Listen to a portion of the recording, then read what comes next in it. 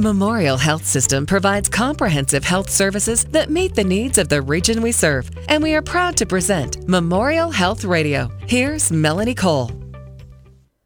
According to the American Academy of Orthopedic Surgeons, almost 1 million total joint replacements are performed in the United States every year. Hip and knee replacements are the most commonly performed joint replacements, but they can be also performed on other joints as well, including the ankle, wrist, shoulder, and elbow. My guest today is Dr. Jason Gessel. He's an orthopedic surgeon with Memorial Health System. Welcome to the show, Dr. Gessel. What happens to our joints as we age, and are different joints subject to different limitations as we age? Well, hello. Thanks for having me. Yes, as we age, unfortunately, our joints tend to deteriorate. Now, this can happen at different rates for different people. Also, certain joints, for instance, your hip and knee joints, the ones that tend to bear most of the load when we walk, have a tendency to wear out a little bit sooner than, say, a shoulder joint. However, this is highly variable in different people. So people experience pain, Dr. Gessel. We have pain in our knees, pain in our hips or in our shoulders, and we sort of slough some of it off. When does it start to be something that you say, you know what, I need to get in and have this looked at? What I tell patients is when the pain becomes more persistent and consistent, you probably should have it evaluated. Who you go with to have that evaluated for that initial visit can either be your primary care physician that you're seeing at a time for a routine checkup, or you can directly call a specialist such as an orthopedic surgeon or a sports medicine doctor and have the problem looked at.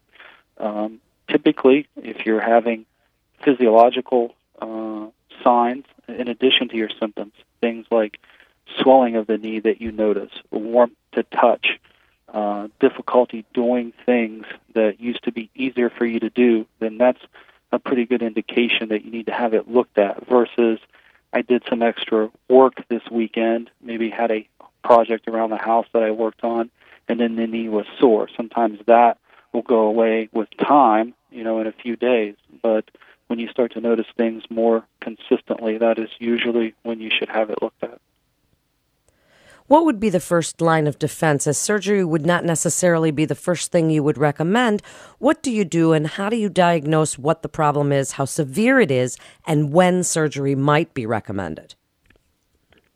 So when we first see someone, the first thing that we do is obtain an accurate history, which is basically me asking you questions, trying to figure out when it's bothering you, how often it bothers you, and those sorts of things. Then we perform a physical examination. Oftentimes, we're going to incorporate x-rays with that. When you're taking x-rays to look for arthritis, it's best if you're standing for those x-rays, if you're x-raying a hip or a knee. Obviously, you can't stand on your hands, so we don't do that when we x-ray the shoulder. But when you're looking specifically for arthritis, those x-rays should be standing. Oftentimes, when a specialist is not ordering the x-ray, sometimes they do not order them standing, and that can affect the results of what the x-rays show. Oftentimes, if the joint has not been bothering you that much and the arthritis does not look that severe, oftentimes we will start with something as simple as some topical medications.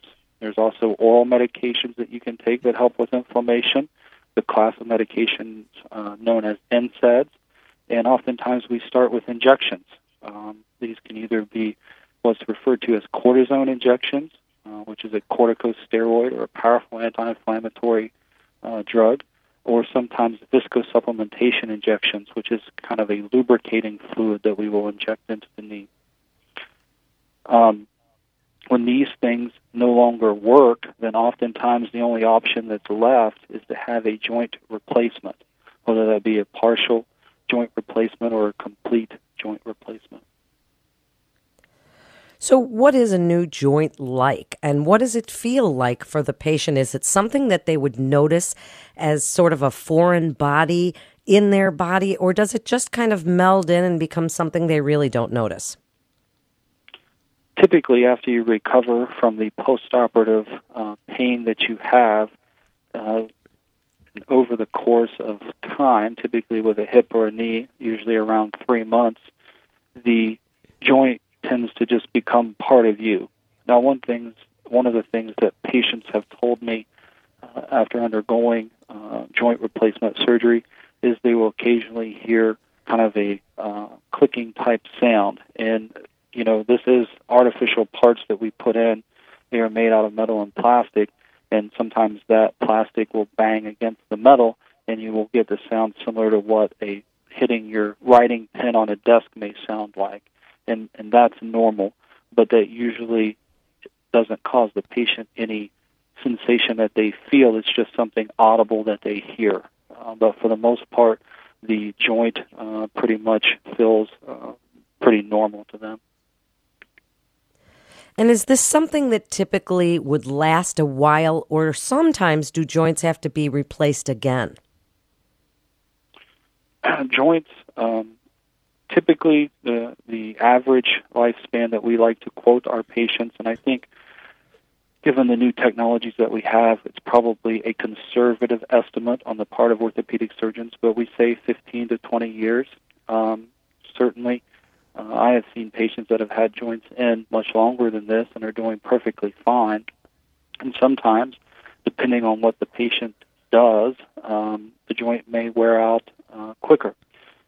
So sometimes, yes, there needs to be a second joint replacement done later in the patient's life, and we see this most often in people who have conditions that require them to undergo the replacement at a younger age than what we would consider to be the typical age for a joint replacement.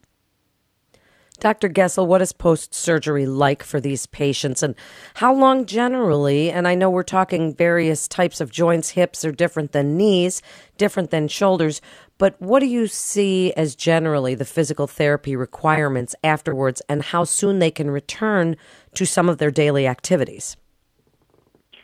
So the typical postoperative course is that you have the surgery done. We typically then keep you in the hospital 1 to 2 nights afterwards. We're getting you up the same day of surgery, having you walk with physical therapy. So when you're in the hospital, you're receiving physical therapy 2 times a day. Once we feel that you're safe to go home and realize that every individual patient and the condition, their environment that they come from is different, so we want to make sure that we're not sending you home to an unsafe environment where you're at risk to harm yourself or not be taken care of appropriately. But once we feel you're safe to go, you're typically discharged to home.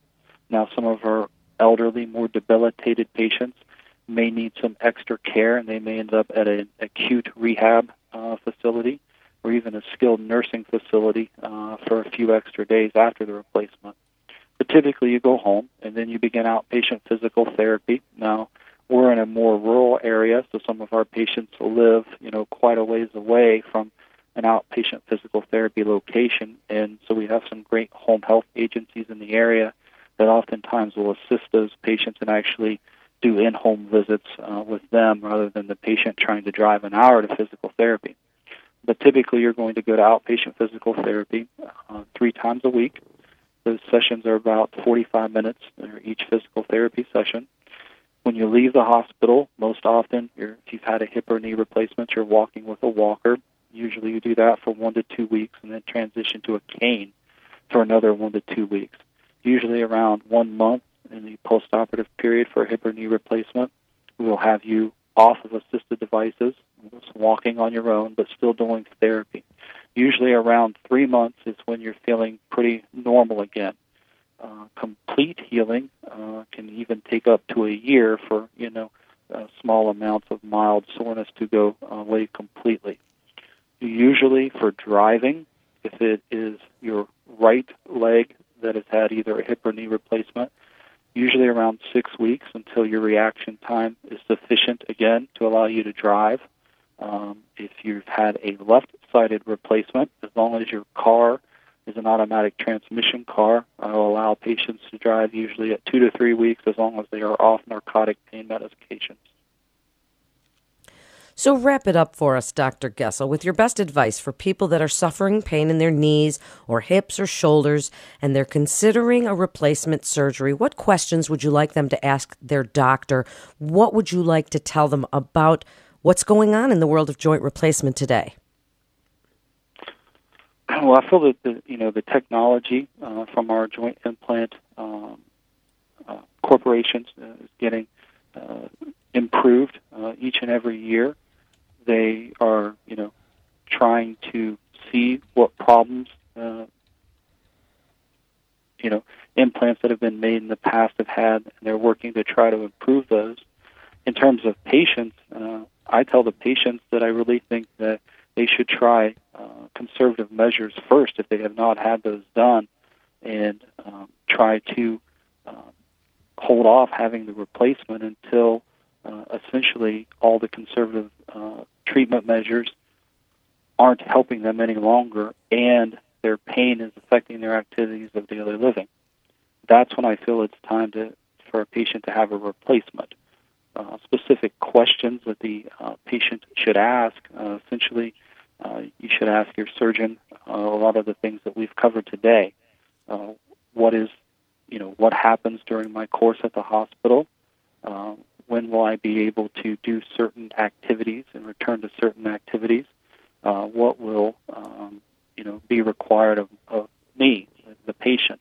The patient should know that the postoperative period and what they do in terms of physical therapy and following physician instructions actually can make them recover from their joint replacement surgery much quicker if they're more willing to be compliant with what's asked of them. Thank you so much, Dr. Gessel, for being with us today. It's great information. You're listening to Memorial Health Radio with Memorial Health System. And for more information, you can go to mhsystem.org. That's mhsystem.org. This is Melanie Cole. Thanks so much for listening. Okay, so I just